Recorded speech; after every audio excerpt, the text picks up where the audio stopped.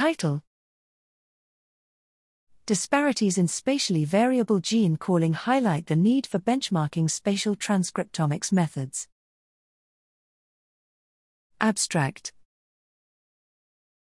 Identifying spatially variable genes, SVGs, is a key step in the analysis of spatially resolved transcriptomics, SRT, data.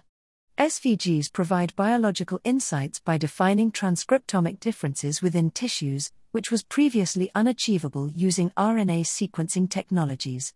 However, the increasing number of published tools designed to define SVG sets currently lack benchmarking methods to accurately assess performance.